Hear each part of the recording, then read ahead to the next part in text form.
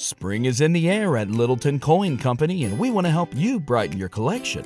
Visit us at littletoncoin.com all month long to enjoy 15% off your purchase. With a wide selection of coins, paper money, supplies, and more, Littleton Coin Company has something for every collector's taste. Use promo code SPRING at littletoncoin.com for 15% off your purchase all month long. Restrictions apply.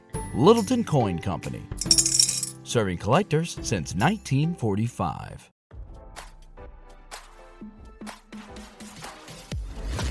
Why scroll your feed when you can get the latest celeb news with your eyes closed? Here's fresh intelligence first to start your day. Aaron Carter's estate has one less creditor to deal with after Wells Fargo withdrew its creditor's claim over the late pop star's debt, RadarOnline.com has learned. According to court documents obtained by RadarOnline.com, the bank notified the judge presiding over Aaron's probate case of the development this week. As RadarOnline.com first reported, last month, Wells Fargo filed the claim stating Carter owed it $2,887.51 stemming from a credit card. As RadarOnline.com previously reported, Carter died at his home on November 5, 2022, at 34. He was found in his bathtub. Carter was cremated less than a week later. An autopsy was completed, but the cause of death has yet to be determined. Carter's twin sister Angel filed a petition to be named administrator of the singer's estate worth an estimated $500,000. However, weeks later, she dropped her request after reaching a deal with Carter's fiancée, Melanie Martin. Carter left behind a 1-year-old son Prince, who he shared with Martin, who was named as a beneficiary of the estate.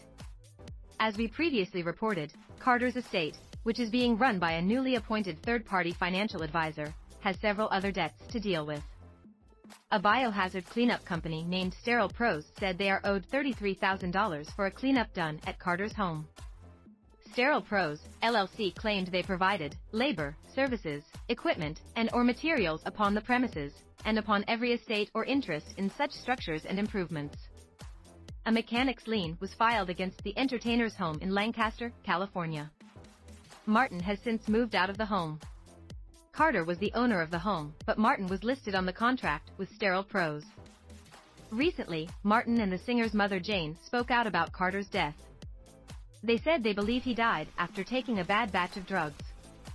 The duo claimed to have found text messages on Carter's phone which showed him buying an unknown substance in the days before his death. Martin and Jane believe Carter could have been killed by the substance he was sold.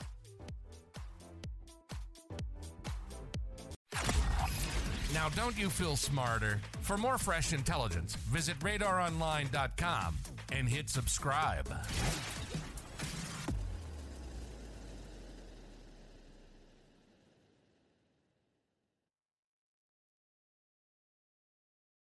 Without the ones like you, who work tirelessly to keep things running, everything would suddenly stop.